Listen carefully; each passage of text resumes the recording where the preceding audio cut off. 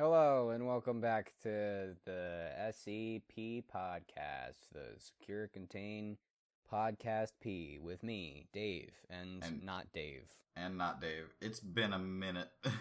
Yeah, we haven't recorded together in like a month or two. Yeah, it's been. We had the backlog of episodes, and then there was the solo episode. So so school started, and that ruined things. And now that I've got a handle on that, every piece of technology conspired against me. Mm-hmm. But now it's all fixed, so it doesn't matter. Yeah. So today, as Soren described it beforehand, today's our half spooky episode because the next one's going to come out just after Halloween. Yeah. So we're doing what we can beforehand in order to compensate for that. The first one we're doing is SCP-2006, also known as Too Spooky. It was suggested by user just_some_guy in our Discord On in January of 2019. So we said we would get to it, and we are. Technically, we have never lied in. You're welcome. I'm sorry it took so long, but yeah, we're doing it now. I hope if you are for some fucking reason still listening to this, I hope you enjoy it. Yeah. So we're doing Too Spooky. There's a tale associated with that we're going to be reading called Tricks, and then assumedly I will probably have some time afterwards. We're going to do number 2028 called Nightmare Snow Globes.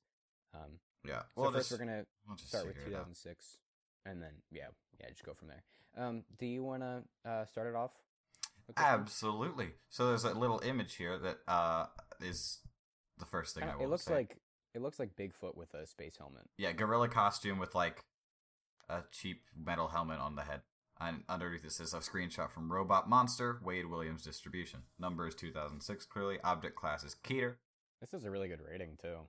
Yeah, 1433. That's a pretty high one. Mm-hmm. All right. Says containment procedures. It is to be contained at Site 118 in an airtight containment cell. It must be constantly monitored for changes in form, which are to be noted immediately. Any personnel coming into contact with 2006 are required to enroll in an acting course with a focus on expressing fear and surprise. Every month, 2006 is to be shown at least one new, extremely low-quality horror or science fiction movie containing horror elements. All interactions with 2006 must confirm that 2006 continues to believe that said works demonstrate a superb grasp of horror. For the description, 2006 is an anomalous spherical entity roughly 50 centimeters in diameter when in its default state. The skip's stated goal is to cause feelings of fear and or horror in as many humans as possible. To accomplish this purpose, 2006 possesses the ability to change the shape, mass, volume, density, chemical structure, and voice to any form that it desires. Currently, there is no known way to damage 2006. The extent of its shape-shifting abilities is unknown, and is currently thought to be unlimited. Currently, 2006 has demonstrated a fondness for taking the forms of various entities and villains from the various horror and science fiction movies that it has witnessed. The most common form that 2006 has taken is that of Ro-Man from the 1953 Robot Monster, which is that picture from before. 2006 is capable of speaking even when it possesses the form of an entity that is normally unable to speak. 2006 will generally attempt to startle and or scare any individual it comes into contact with, but after doing so, will become affable and friendly. The reason behind this is currently unknown. Although 2006 has repeatedly stated its goal of causing as much fear as possible, 2006 is a poor judge of concepts that cause fear in humans, and constantly searches for new methods in which to accomplish its goal. This poor recognition extends to recognition of emotions in humans, as 2006 is incapable of distinguishing between subtle differences in emotions that would be obvious to a human. So then there's an interview log. Would you like to be 2006 and I can be Dr. Loaf? Yes, I absolutely would love to be it. Okay, so this is an interview log just with the skip.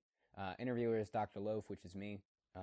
Dr. Loaf enters the room. 2006 is seen crouched near the door. 2006 is in its Ro-Man form. 2006 proceeds to leap out of its crouch, throwing its arms in the air. Fear me, mortal! I am the mighty Ro-Man! Cower in fear! Dr. Loaf screams and stumbles backwards, raising his hand in protection. Please, mighty Ro-Man, don't hurt me. Don't... It's just me, Doc. I got you pretty good, didn't I? 2006? Oh dear Lord, you really frightened me there. I was about to have a heart attack. It's what I do, Doc. Haha, boo! Dr. Loaf stumbles again. Still got it. So, is there something you want to talk about, Doc? Yes, I was wondering, why exactly do you feel the need to cause fear in others? I don't understand the question. That is, why do you scare people? Oh, that's an easy one. I scare people because it's fun. And you know, it's just what I do. Just like you do doctory stuff, I do scary stuff. I'm the best at it. I don't really see what else there is about it. Oh, that you are. I'll take my leave then. Come back around soon. I'll have some really scary stuff next time. By the way, I will eat your soul. Let me out of here. I'm going to die of fright. I like this dude. I like this dude. I like him. He's fun. You want to read that addendum? Oh, absolutely. The current site director for Site 118 has issued the following memorandum regarding 2006. I have been getting reports of some lax behavior regarding 2006. Many personnel have been heard laughing at it during surveillance when it watches a new movie or when it attempts to scare individuals. Some personnel have been heard questioning why 2006 is classified as a Keter entity. I am here to remind you that a Keter entity is a Keter entity regardless of how innocuous it may seem. No, it is not a rampaging demigod, nor is it a regenerating super lizard. However, it possesses the same level of danger as any other Keter that the Foundation has contained. Think of its purpose, which is to scare people. Imagine what would happen if 2006 broke containment and found out what really scared people. Imagine if it saw the horror and fear of war, or the concepts of paranoia or phobias common to each and every human being. Imagine if it found the true horror of a nuclear holocaust or an XK-class scenario. Now couple that with an entity that possesses shape-shifting abilities with no known limits, and you'll understand why it's classified as Keter. All personnel mentioned above have been suitably disciplined. Do not want to hear about this again. Dr. Randall Owings, Site 118 Director. Okay, yeah. So then that's kind of fair. Yeah. That's once you think about it like that, it's like, all right, well, Yeah.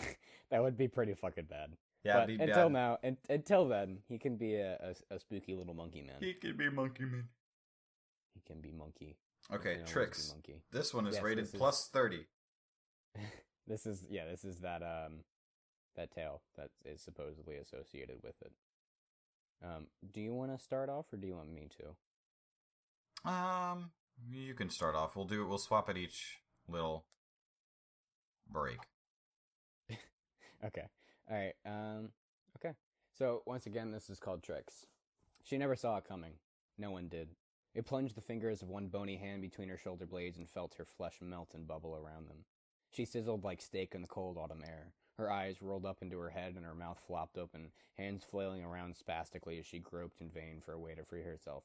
So this is a pretty quick disconnect from what we just read. Yeah, a little bit woman- tonal. The woman sitting... Yeah, just a bit. The woman sitting next to her was the first to notice. Her scream pierced the darkness of the night and she fell backwards, staining her pink princess dress with dark mud. One look into its rotten, milky black eyes sent her scuttling backwards away from her friend. Beer cans and liquor bottles clattered as the rest of the college students made what would be a vain attempt at escaping the horror that was pulling out their friend's organs like packing peanuts. Her head backwards and her eyes went dark. That's a weird place to have that sentence, but okay. It slid 2 fingers dripping with corrosive oil into her mouth and around her gums. When the flesh melted and poured down her throat, it wrenched an incisor free of her jaw and inspected its prize. It could take the other teeth later. There was hunting to be done. One party-goer lost his Dracula cape in a struggle to get away from the fire. His pants were stained with dirt and blood and urine. He had no idea where he was, and he was definitely drunk. His pudgy frame wasn't equipped to run from danger. When he looked back, he could see the campfire in the distance, the firelight still illuminating that horrible, rotted face. The thing began to sink downwards along what remained of his friend in a slow and dramatic fashion, as though it were caught in quicksand. Down and down and down they went, until nothing was left, and the fire vanished. He turned around and ran. The more distance he put between himself and that crazy hobo, the better. I think it's a little bit more than a crazy hobo, but... I think it's supposed to be 106. 106? Old man. Oh, okay. Maybe. Yeah, I don't fair. know. It had already proven that it was stealthy enough to sneak up behind them and catch them unawares. He would have to run as fast as his stubby, aching legs could carry him. He didn't get far. His foot caught on a tree branch and he went tumbling face first into what seemed at first like a pool of muddy water. As soon as it touched his lip, he knew it wasn't water. It tasted foul and reminded him vaguely of that time he held a penny in his mouth for 30 seconds on a dare. It tasted like copper and vomit and rotten eggs and felt like his face had been smeared with acidic syrup. He tried to scream as his eyes ran down his face like a popped yolk cooked sunny side up, but something was in the way. Fingers like iron gripped his tongue. He gurgles as they slid upwards down his throat in the face of the hobo. The old man was visible in the slurry. The fingers tasted worse, like drinking oil and week-old mayonnaise. That's very specific. The whole hand entered his mouth, his tongue dissolving around it like sugar in tea, and the dying college student was pushed upwards as the old man emerged. He licked the mixture of oil and eye jelly from the face before him and let his hand slide out the back of the kid's head. The skull cracked around his arm as it made contact. Liquid brain matter slid down his arm and onto the floor, and the head soon became a sludgy ruin. The old man let the skull fracture like an overheated window pane, splintering as the body slid gradually off his arm. He could come back for this one, too. The night was young and full of treats to collect. Treats, Okay. interestingly enough, is a... Link to. So this is called Tricks. The story is called Treats, and I've noticed that one's rated much higher. And so Treats was written for Halloween Contest 2012, and it does involve 106, and that's just a glance. So we'll read that after. And this one was written for the contest 2018. Mm-hmm. Intriguing. Yeah, a specific. Maybe... This one seems to be a unique interpretation of 106. Yeah. And the other one too. People like to do weird things with 106 as a character. Yeah. Like I remember the one where never mind, I don't remember. Whatever, I'll read the next one. Okay. The old man hadn't hunted like this in years. He'd focused his gaze on a young boy and the woman holding him. She was huddled around his small form like a suit of armor, not that it would do either of them any good. Her arms were wrapped around his back, and she was whispering something into his ear. The woman saw when the old man rose out of his pool and her eyes became dinner plates. She stumbled away from the creature, tugging on the boy's sleeve to try and get him to follow her. It was about to be too late for them both. The predator reached out for the boy as he turned around, ready to twist his fingers around its bones and sinew and turn them into ropey sludge. When his hands brushed against the Hollister hoodie, they stopped. The old man had never... What? The old man had never, not once, not in all its time hunting, been denied this way. It pushed forward again, but the body would not give. The boy did not budge. The old man made a sound that might have been confused with a grunt of frustration and lowered his face to the boy's, mouth wide open and horrible flailing tongue swirling in fearsome patterns. The little boy's eyes snapped open. The beam of light that erupted from his eye sockets would have blinded the old man if he was human. It tried to back away, but the thing that wasn't a little boy, to retreat to the hunting ground, but it felt a vice grip on its arm. Stubby little fingers held like iron while the prey stood up.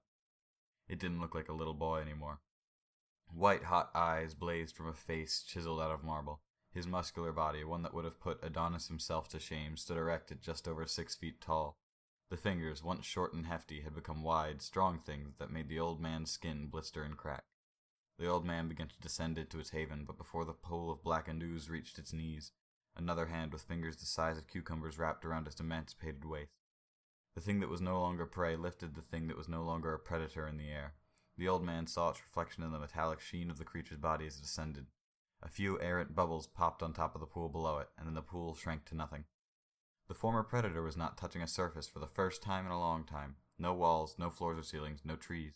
Its legs flailed uselessly in the air as it was held aloft, powerful hands clenching its waist and arm. The bright statue opened its impossibly wide mouth, and the old man saw them, row upon row of pristine white teeth. Corrosive fluid dripped into the maw of the creature and hardened and flaked off, the teeth still clean and unmarred. As the old man stared deep into the endless chasm, 3 words came from the shining being. "Are you scared?" The old man responded by opening its foul mouth. Bile dripping from its lips and gums onto this thing, whatever it was, but the vile fluid bubbled and evaporated as soon as it touched the skin. The brackish ooze rolled off in rivulets, then steady droplets, then barely even that. Soon it stopped altogether, and the old man was still suspended in the air.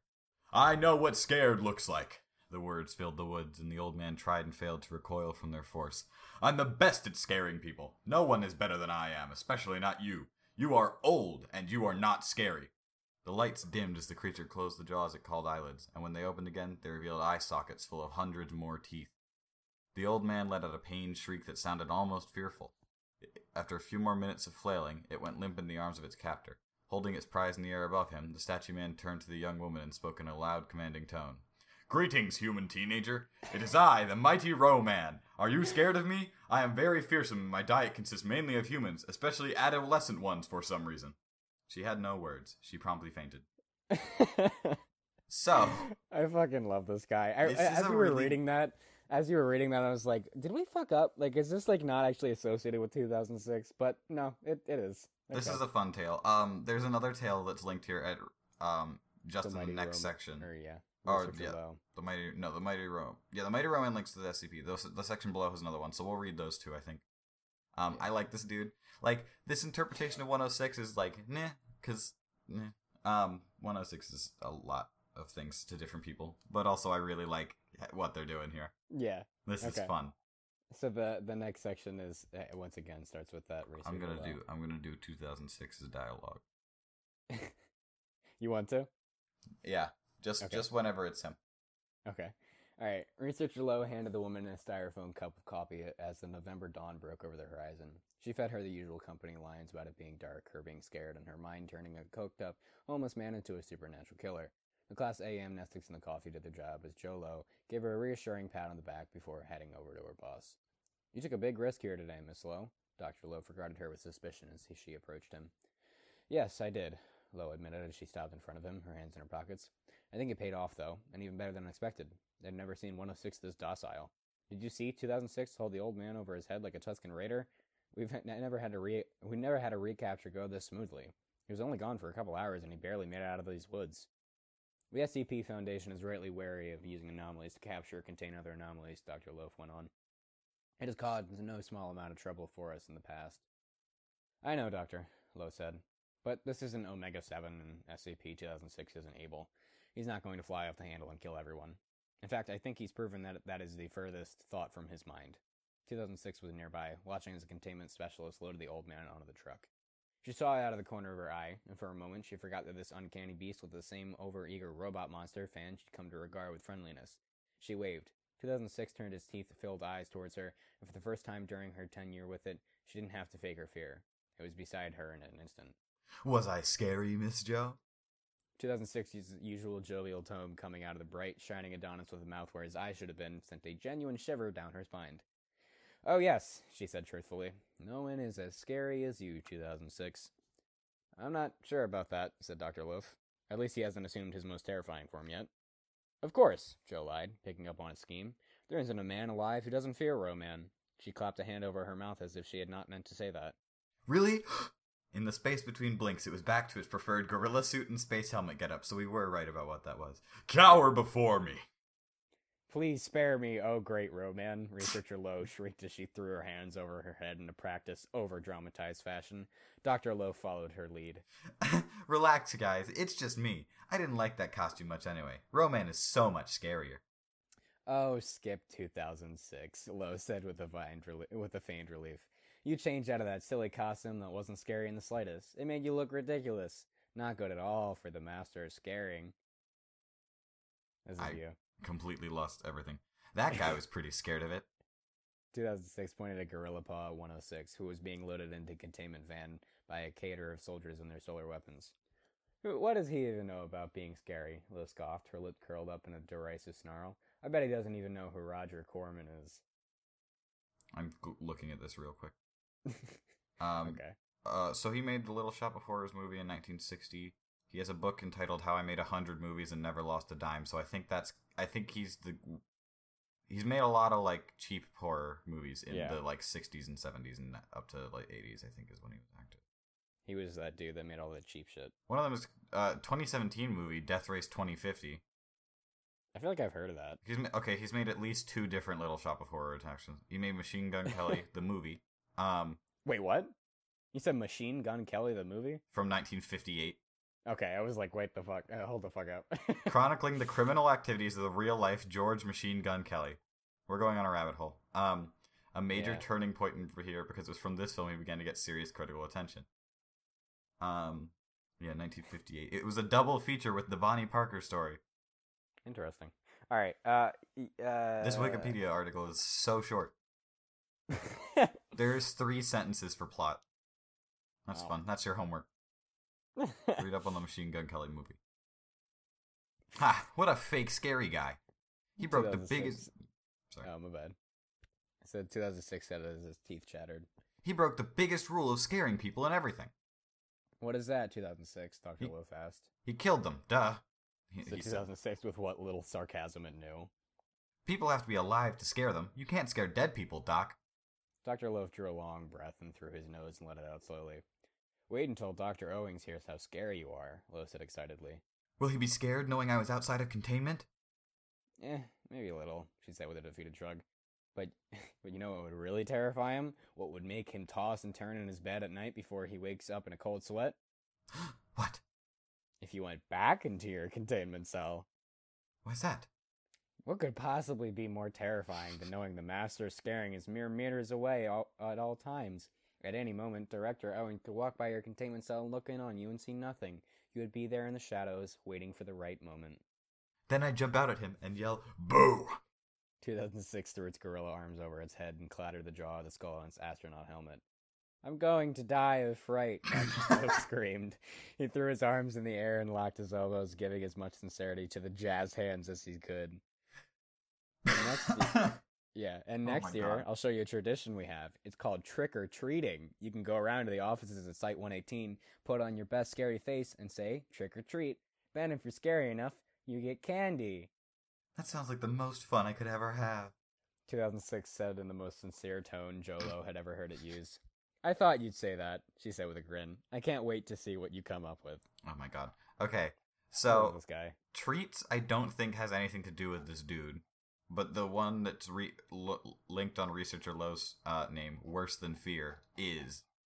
So let's do treats first, and then we'll get back to this cool dude. Okay. So treats has a plus 600 rating. Mm-hmm. Is a I can tail. read that. I can read the little thing at the top, And then I'll read the start main. off, Yeah. All right, so there's a little note at the top. It says, I would like to here again state that 106 is not, as it's commonly believed, a basic predator. So this is, once again, 106, on par with an advanced shark. 106 is a sentient being, albeit a totally alien one. 106 appears to be aware of several things beyond the scope of pure instinct and genetic memory. 106 consistently breaches at moments where recovery and containment are most difficult. A fox may see his way out of a trap, but only a man will wait for his captors to look away to escape. Dr. Alec, quote-unquote, on sentience and contained humanoids. Alright. Okay. For fuck's sake, where the hell is it? Agent Wang sighed, rubbing his face through his mask. The night was chill, but all three men were sweating badly. All around them surged horrors, monsters, demons, fantasy beasts, and animate objects, giggling and roaring as they wandered. The three men in gas masks and armored suits looked underdressed, if anything. As they stood, one man suddenly reached out, a gloved fist grabbing a mildly drunk zombie and tugging it close for a few seconds, before releasing him back to the surge of humanity, the undead beast cursing and stumbling away. Fucking Halloween bullshit. We need to seal this whole area. Agent Drax shook his head, gesturing to the traveling packs of costume revelers. The rail car popped up close to the city. It wasn't even supposed to be on this track. They think M-Key and D, Marshall Carter and Dark, might have buggered up something. Can't clamp the whole town without major fallout. And what the hell do they think will happen now? The old bastard is out there. We can't even fucking find him. Wen kicked a discarded wrapper, glaring through tinted lenses at everyone who didn't have to chase hell for a living. Drac panted the fuming man in the back. Easy, big fella. Command figures the old man takes a couple people, then does his lazy crocodile thing. That's easy to cover than why a major city had to be quarantined on Halloween. Parks, until now little more than a statue, crackled in with his broken, rusty voice. How hard is it to find a rotten old man that kills everything it touches? Wang shook his head, still scanning the crowd. He just looks like an old man most of the time. He can look however he wants. Normally we tell people to just follow the screaming. Fat fucking lot of good that does now. Where the hell is our expert? A brittle, creaking chuckle rolled over the radio. Harkins says he's much of an expert on 106 as our plane crash survivor is as an expert on aviation. They won't field lab techs until our initial eval. We're on our own for now. The three men stood, awash in horrors, looking for one that would put the rest to shame. The drunk angel wandered on the edge of the fire. Demons, zombies, and pop culture icons swirled around her, moving like a single mass before scattering into small clusters and pairs, only to surge back together again. The bonfire seemed to roar in time with the pounding music. The field chosen for the sudden teen invasion, just far enough to avoid noise complaints, but not far enough to attract unwanted adult oversight. Alcohol flowed, people giggled, and the sharp snap of lowered inhibitions and teen angst was thick in the chill air. The night was still young, yet already several parrots had drifted from the comfort of the fire to seek other comforts in the dark, private woods ringing the field. The angel glared at the silent trees, taking another pull on an almost empty beer. She drained it, tossed it down to meet a holocaust of its brothers being slowly kicked and stamped into the soft dirt. She should be there, being held in warm arms, kissing a warm mouth, but no. She had decided to run with the one boy who seemed to think the moment before a party was the best time to bring up his quote-unquote worries about our relationship. Bastard. The angel, now with lopsided wings, started to wander to those cool, dark trees. Fuck him. If he wanted to toss her aside, fine, but that didn't mean she wouldn't get to have fun still. She giggled a bit, smiling for the first time in a while. Why not have a little fun? Play a trick and get her treat. She laughed, the flush of wicked amusement and booze high in her cheeks. She seen one of the boys from her study hall wander back here. Maybe she could find him, get a little better acquainted. She walked into the cooler darkness, the occasional giggle, snip of a whisper, or a flash of glow stick the only indication of life. She stumbled over a root, staggering forward and bracing her hand on a slimy tree trunk. She yanked her hand almost away instantly, the gritty, oozing texture making her palm burn, the loss of support almost sending the angel sprawling. She squinted at her hand, making out a smear of gritty, fibrous jelly coating it, the burning getting worse as she noticed the odd pits eaten into the trunk of the tree. The angel shivered, suddenly sober, and very aware of the fact that nobody knew where she was, that she knew of nobody close enough to even call for her. She tried to rub her palm against her poofy skirts, not noticing the red and black smears she made on it, eyes wide and staring, some deep, dim part of her primordial brain ringing an alarm. She started to walk, quickly, focusing on the waving beacon of the bonfire, trying to make herself feel silly, to ignore the swelling, unreasoning panic. A twig broke behind her. She froze, a white shade, one hand dripping blood from a corrosive injury she would have been horrified about had she looked. The angel didn't dare look back, but she was terrified to run, to hear something following, reaching, grabbing. Moments passed, filled with nothing. The angel finally resolving to run right at the moment when a thin, bony hand reached through her costume and into the muscles of her back like a nasty child squishing his hands into a cake. She screamed, or tried to. The sound squelched to a little more than a harsh bark by the sheer volume of pain, limbs suddenly boneless and leaden, nerves dead except for agony. She felt fingers touching her ribs from the inside, even as they were slowly eaten away and corroded, her body shifting slowly to face the hand's owner. The flicker of the distant fire showed something withered, dark, slimy and pulpy soft, but wiry and strong. Two milky black eyes glistened at her, and a too large head hovering over a frozen corpse grin, teeth thin and chipped. The pinned angel gasped and blubbered, feeling an oily, burning corruption seeping into her body, trying to ignore a slow, falling feeling, trying not to feel the ground below her turning mushy and soft, swallowing both fingers inch by inch. It leaned closer, and despite the searing horror of that face, some still sane part of her welcomed what was surely an approaching end to her pain. It lingered, however, the other twisted claw of the hand rising as the ground started to swallow their hips. The new touch made the angel lucid with a new fear, her face locking onto those rotten eyes. She recognized the shine behind them and started to scream with a new, repulsed horror, even as it started to pull both her dress and skin away in sodden ribbons. Okay, well. So that went in pretty quick. Yeah, this adds a lot of these. I've noticed these tales like to add a lot of. Well, I think the other one mostly took it from this tale, but likes to add a lot of more personality to 106, which I kind of do like, actually. Well, I think it makes it a little bit. It makes it more spooky, if anything. Yeah, right. When you like it's intentional. Yeah. Maybe it is. I'm coming around on this. Jason ran, lungs burning, trying to yell for help between sharp gasps of air. His Batman costume felt like such a joke now, running between streetlights, filling that warm spot of pee on his pants. Where was everyone? It had been so stupid, trying to be the big, brave kids and go out alone. No, he really was alone, and his friends had probably been eaten. He didn't know this for sure, but when the boogeyman dropped out of a tree and started shoving kids into a wall that was suddenly like quicksand, it was probably a safe bet. He hadn't even been able to do anything, just watched as those long, bony fingers grabbed his two best friends and just yanked them away, like dolls, barely screaming before the squishy black wall gulped them up. The boogeyman, it hooked his fingers into David's eyes like Dad had taught him to hold a bowling ball, and Jason was abruptly sick down the front of his costume, the half-digested mass of chocolate looking unsettlingly like the goo that had splattered everywhere while a tall, lanky, naked old man had landed out of the tree. He stopped, stumbling to his knees, coughing and gagging, wailing out a weak scream for help to the dim night. It drifted off, unheeded, the boy unable to even sob, too numb with exhaustion and horror. He barely noticed the footsteps until they were nearly on top of him. He looked up, ready to beg whatever adult he saw for help. Then he saw the legs, thin, black, the feet looking pulpy and flat with age, the concrete under them turning cracked and gooey. Jason looked up more, shaking more and more violently. The withered hips, the sticky, soft chest that didn't rise or fall, and finally that nightmare head. looking like some kind of rotten pumpkin, but black and oily as a bucket of tar. The eyes locked on the boy's, as shiny and flat as blank as a flashlight in a basement.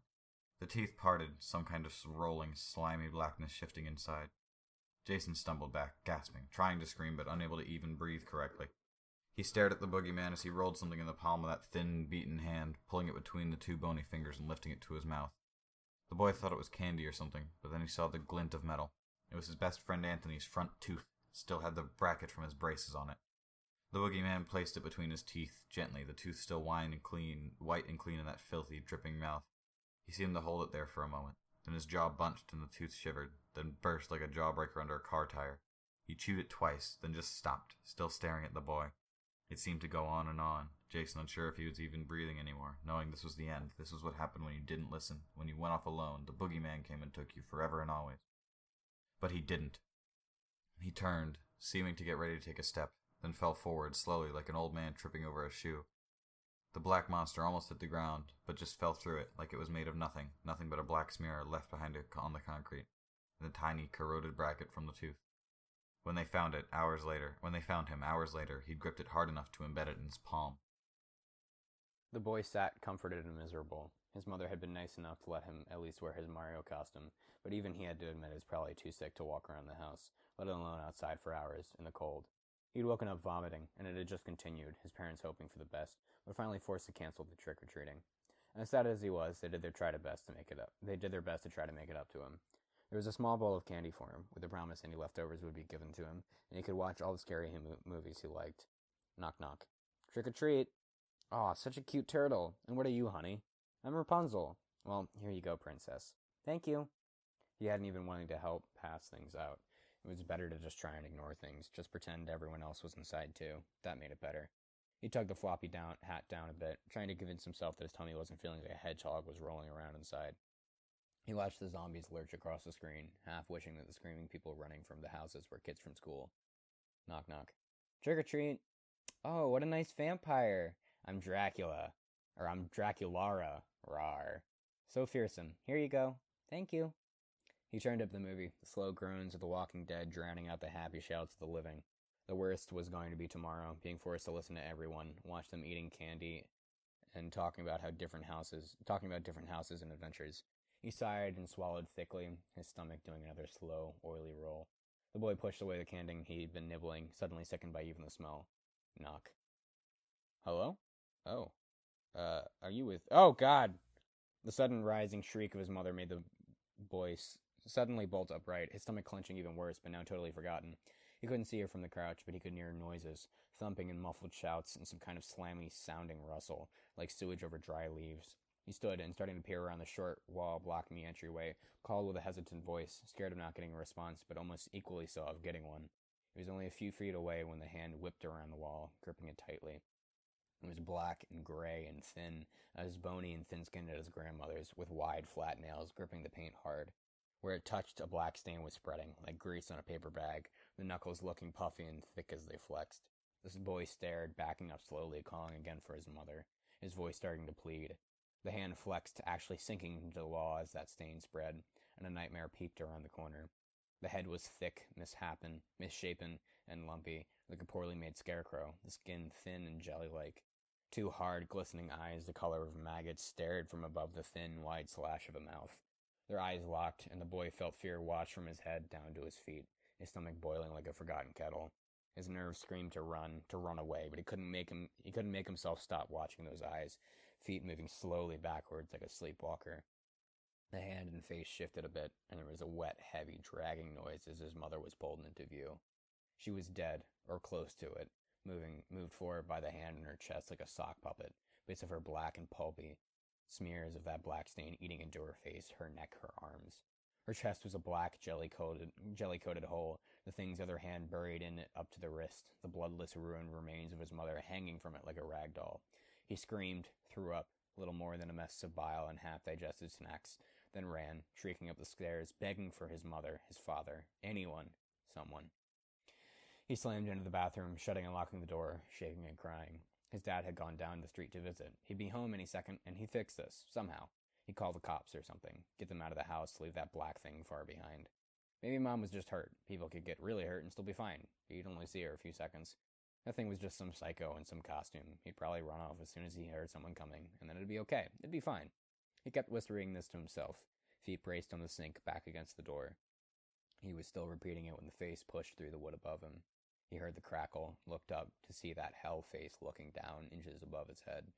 The floor under his feet suddenly felt sludgy and soft as he stared, the mouth splitting open to let a tongue as rotten and bloated as a dead fish roll free, and down, sliding down onto the horrified face like a syrup, burning even as he felt his legs sinking down and down, unable to even really move as that soft, slimy flesh burned like an acid into his face, feeling his nose cook down like an overused eraser, screaming just long enough to catch a few feet of that endless tug in his mouth, gagging hard before the nerves died, starting to pass out as he felt the nightmare tasting his eyes. Jesus fucking Christ. I don't know where Soren went. I think he died, perhaps. Oh, he said he has to go for a few minutes. If you get to the end before I am back, just clap a few times for editing.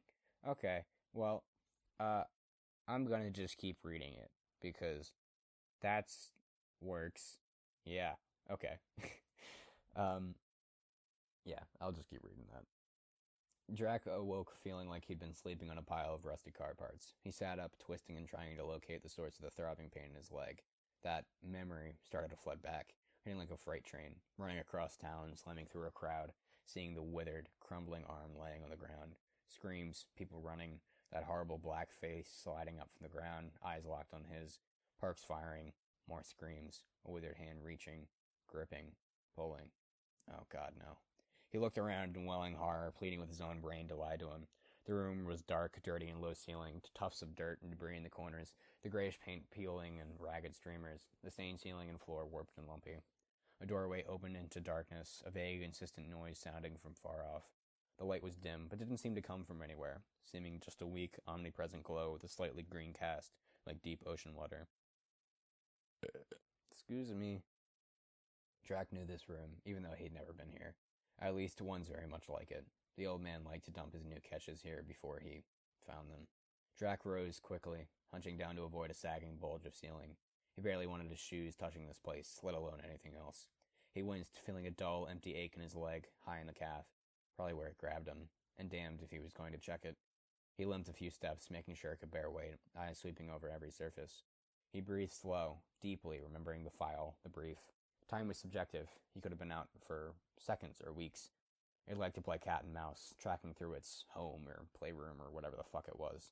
Space was endless, but sometimes people got out, or were released. Keep moving, don't hide, because it was God here and would know. He felt panic slithering around the edge of his brain, and pushed it down, hard, face set and grim as he stepped out into the darkness beyond the doorway. The hall was long and broken like a hospital hallway after an earthquake. No big holes, just twisted and tilted oddly. He creeped down, as close to a wall as he could get without touching it, feeling gritty plaster crunch under his feet. The noise was louder, the sound of high-pitched, monotonous crying. It set the teeth on edge, but they said it would be like this. The key was to keep moving, keep looking. Yes, it was endless, but if he kept on the move, it seemed like 106 got confused, or lost track of things, and you could accidentally wander back into the world. He kept repeating the steps, the breathing in his head like a prayer, ignoring the part where 106 would typically hunt escapees forever.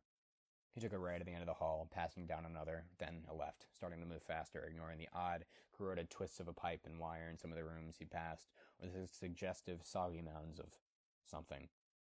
The crying kept getting louder, the high-pitched, gurgling wail of a baby. Ignore it. Keep moving. It called the shots. It could make the whole place sound like a dentist drill if it wanted. Drac pounded down a hall, nearly at a dead run, trying not to see the growing dampness of the walls, the changing texture of things. Broken plaster over old, greenish bricks, floor growing from broke vinyl to concrete to dirt.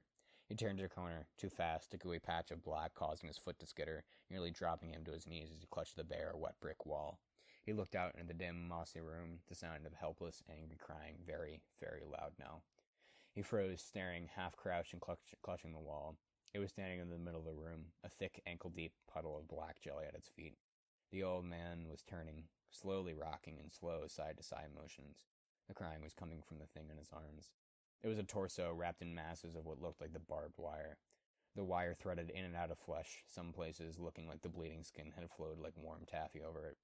The ragged remains of the limbs twisted and stretched, every movement making the wires dig and tear more. It was hairless, the skin of its bare head and neck looking peeled and rotten, the face a mask of pain. The throat had been opened, carefully, twisted and held with wires. The baby crying was in fact this grown, mute torso, mutilated to make that pitiful, helpless wail. The old man was watching him, face turned, eyes locked to the man as he slowly tried to stand upright, ignoring the hissing of his boots, trying not to think of what would have been done to the throat to make it sound like a baby in agony, or where that pitiful torso's limbs has gone. It watched him, cracked teeth slightly parted, and slowly stopped its rocking. It dropped the wire-bound bundle, arms going limp at its side as the mass of flesh and pain bounced off the ground, then rested face down in the mossy grime, sending up a new wave of protest between bubbly, sucking breaths. It turned to face him, arms dangling, body wrapped in what looked like some kind of shredded cloth of oozing black fabric. Drac ran, bolted like a scared deer, throwing training and conditioning to the wind in the mad, blind animal panic of escape. He screamed, panted, talked, laughed, anything to drown out the sound of the slow, stuttering steps lurking behind him. He ran and ran and ran, falling and hitting the ground like he'd been hit by a car, gasping and waiting for an end, muscles throbbing. Then they would start again, these soft, rustling footsteps driving him on, and on. He didn't know it, but he'd run for 4 days before the old man started taking chunks out of him. I think Soren's back. I am. He is? Sorry okay. about that. Hello. No, you're cool. I was just like, it is quiet. Is he not here? And then I saw your message, and I was like, okay, I'm going to keep reading. All right. You can do that. There's I'll that do one the last little bit, section yeah. in this one. Recovery was in the pre-dawn hours with no sun or moon and went shockingly smooth, all things considered. 106 was found in the middle of a field, making pumpkins sag and burst by squeezing or stepping on them. The team, a man short, was finally reinforced an hour before they caught it, pushing it back to the recovery chamber with the big halogen sun guns, nearly blinding 2 of the recovery crew in their zeal to have the old man back under lock and key. It sat in the cell without a moment's attempt to try and escape. It sat and did nothing, head tilted, arms and legs limp. One MTF member stated that it looked sated and was told to shut up in an official capacity. Disappearances were glossed over, murders quieted and made unnewsworthy, urban legends seeded and caressed. Overall, it went well once the hell was over. Weeks later, an observation tech made a note in the day's log. 106 was observed to suddenly produce a large handful of small, light white objects, later identified as teeth and finger bones, and set the pile on the floor. It then sorted these objects into what seemed like random piles, later identified as separated by age of victim. It then stared at these items for several hours, then recollected them. This significance was considered unworthy of contemplation. Fucking hell, yo. Treats. He's spooky, man. Oh my god. Oh, dude. Oh god, that's awful. Right? It's so bad. Oh my god. Imagine doing like a Halloween costume of this, where you just you basically just put on this like bodysuit and then douse yourself in just filth. Like jelly. And... You show up to a Halloween party like dripping. And it's like, what are you doing? You don't say any words. You don't say anything. You stare at them. The only sound you make is like a vocal fry. Like, like really heavy fucking breathing. Yeah, that would be fucked up, yo. Especially if someone like knew what you were. Mm-hmm.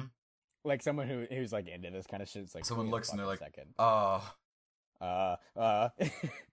right. Let's like go back to people into rooms. Let's go back to fun, scary man. Worse than fear. This is actually this is wait. Hold on. First, okay. Can't escape it. Capitalism, advertising. Oh, right. Here now. Bobby the booby. Advertisement over. Yeah. I'll start this one off. It's only a +50. Joe Lowe was not the brightest person at Site 118. This one is called Worse Than Fear, by the way. Yeah. Worse Than Fear. She was not the most skilled, or the most punctual, or the most professional. It was usually for one of those reasons, or many of her other shortcomings as a junior researcher, that she found Dr. Devane knocking on the wall of her cubicle. This, however, was not one of those days. The area around his widow's peak had reddened slightly, a sign which Joan knew well. She braced herself as the extended manila folder stamped with the word rejected in bold red letters. You're lucky Director Ronings just stamped your proposal instead of handing me a box of confetti, he said as Jo sheepishly retrieved her file. You do realize this goes against the very nature of the skip's containment procedures, don't you? I don't think it does, Jo replied. Otherwise I wouldn't have suggested it. The version of Manos, the Hands of Fate, without the riffing is perfectly acceptable. The word riffing came out of his mouth like a hairball. It falls exactly within the parameters of 2006's containment procedures. Have your proposal been around the original, unedited films featured on this Mystery Piece Theater program? Mystery Science Theater 3000. Yes, that. Had your proposal featured the original films? But that's just it, Doc, Joe interrupted. 2006 has already seen half of those films, some of them multiple times. Joel and the Bot's already riffed one of his favorites. He loves Roman. How much more will he love watching people talk about Roman? The director is afraid this might give him the wrong idea, Miss Law. Dr. Devane's voice was measured and steady, but the telltale red blotches were starting to appear on his neck, just behind his ears. The films shown to 2006 were specially chosen to demonstrate to it the absolute nadir of horror filmmaking while simultaneously convincing that they are the apex. This way, the Foundation can contain him by preserving his ignorance of the world's true horrors. That's why I only ever pick Hays Code era films, Joe added. They feature no nudity, virtually no gore or violence, and they've even got a goofy, friendly charm their modern counterparts tend to lack. This way, 2006 won't accidentally learn about things like blood-covered zombies or torture porn or shooting squirrels because they're gay. At the very least... What? That's definitely a specific reference to some horror movie that we don't know. Totally. God, can someone, if someone knows what that knows. is, please, tweet at us or something. Yeah. Oh my God. Yeah. At the very least, I think 2006's containment procedures need serious revision.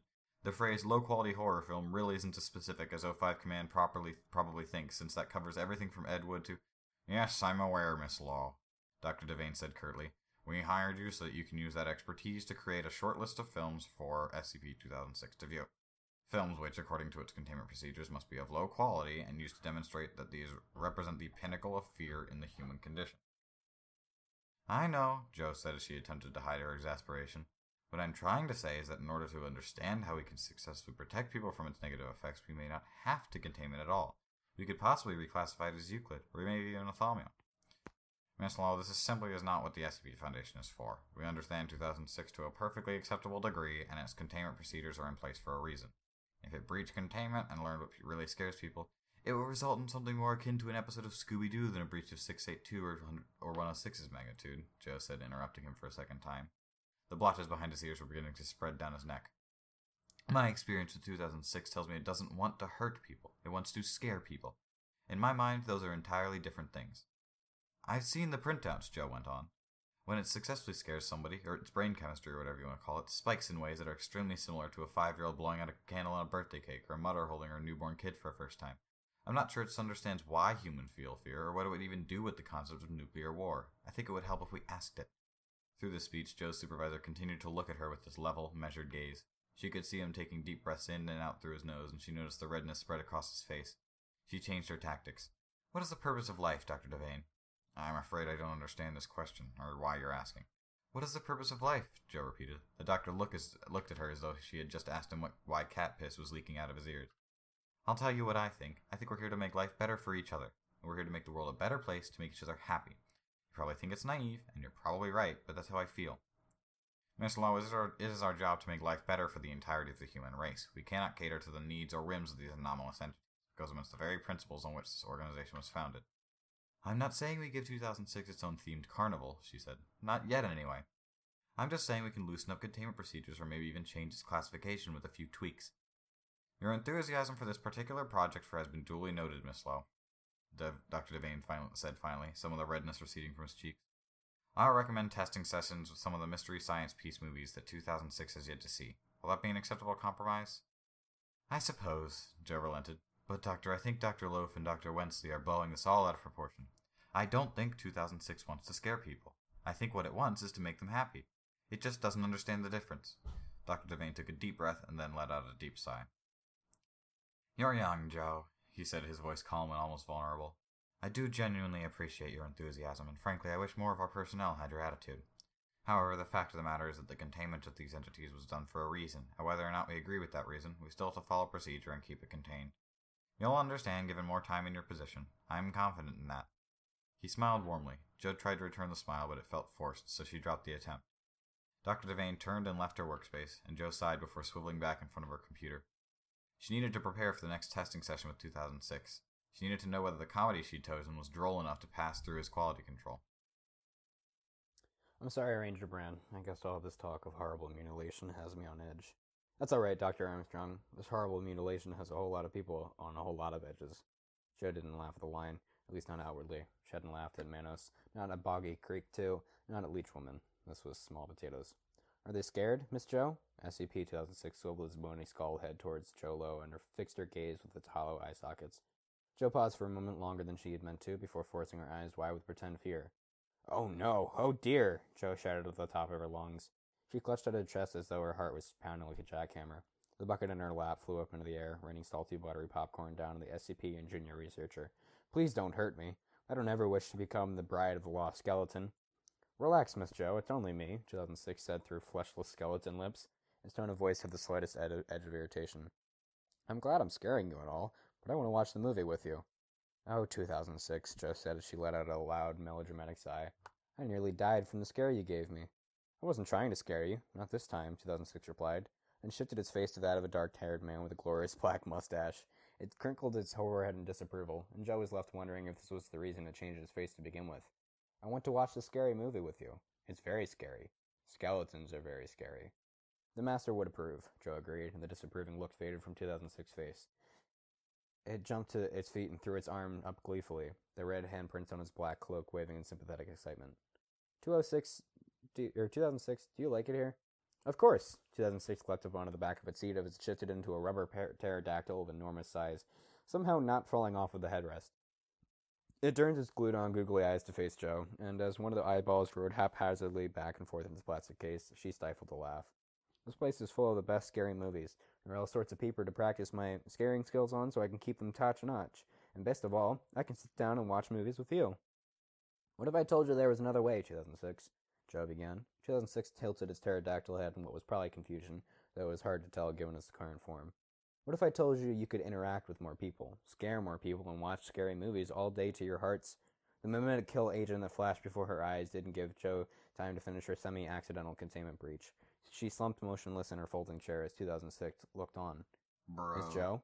2006 examined her lifeless body closely, poked her with one green rubber wing. She didn't respond. Did I scare you to death? I knew it. I knew I was the scariest. No one can't say I don't still got it. It settled back into its chair to finish the movies. Joe's dead eyes stared at the screen, but saw nothing. Dr. Devane sipped his tea and mentally apologized to his underling while he typed up the final memorandum regarding her death. Damn, that's fucking sad, yo. She was just... Oh. Bro, okay, now here's an interview. Damn. Alright, do you want to be the skipper again? And I can be yes, Dr. D. Damn, that's fucking sad. Okay. Yeah, this is sad also. So the forward, 2006 has been lethargic lately and has shown decidedly lackluster in excitement and causing fear and terror in all researchers in D-class assigned to it. Dr. D, redacted, which I'm assuming is Devane, but not sure necessarily, was assigned to investigate possible causes for the psychological lapse. Begin log. Dr. D enters 2006's cell to find it hovering in a corner in spherical form. 2006? Are you... Oh, dear heavens! Clattering can be heard as Dr. D leaps away from the SCP in mock fear and shock. 2006 does not change its forward. Oh, you're scared. Good, I suppose. Well, of course, 2006. You're the master of fear. Sometimes I wish I wasn't. What do you mean? Why didn't Miss Joe get back up? Miss Joe? Oh, junior researcher Low. Well, you scared her to death. You're the master of fear, 2006. No one else could have done it. I scared her to death? You sure did. There's no one as scary as you, 2006. Why didn't she get back up when the movie was over? I'm afraid I don't understand. Well, when human beings die, like when a shark eats them or they get their brains sucked out by Martians, they get better so they can do it again afterwards. Ah, I see. If Joe isn't getting back up, can you tell me when she does? And then tell me when she's coming back? I miss movie nights and popcorn and rabid nuclear bunny rabbits.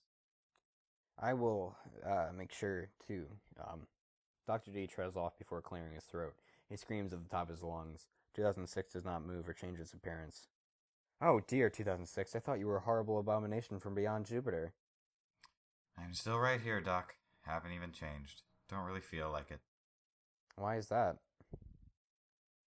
Fear's the best emotion. It's fun and exciting and makes your data expunged, pump like redacted. It's something Miss Joe and I could share. You want to know what the worst emotion is?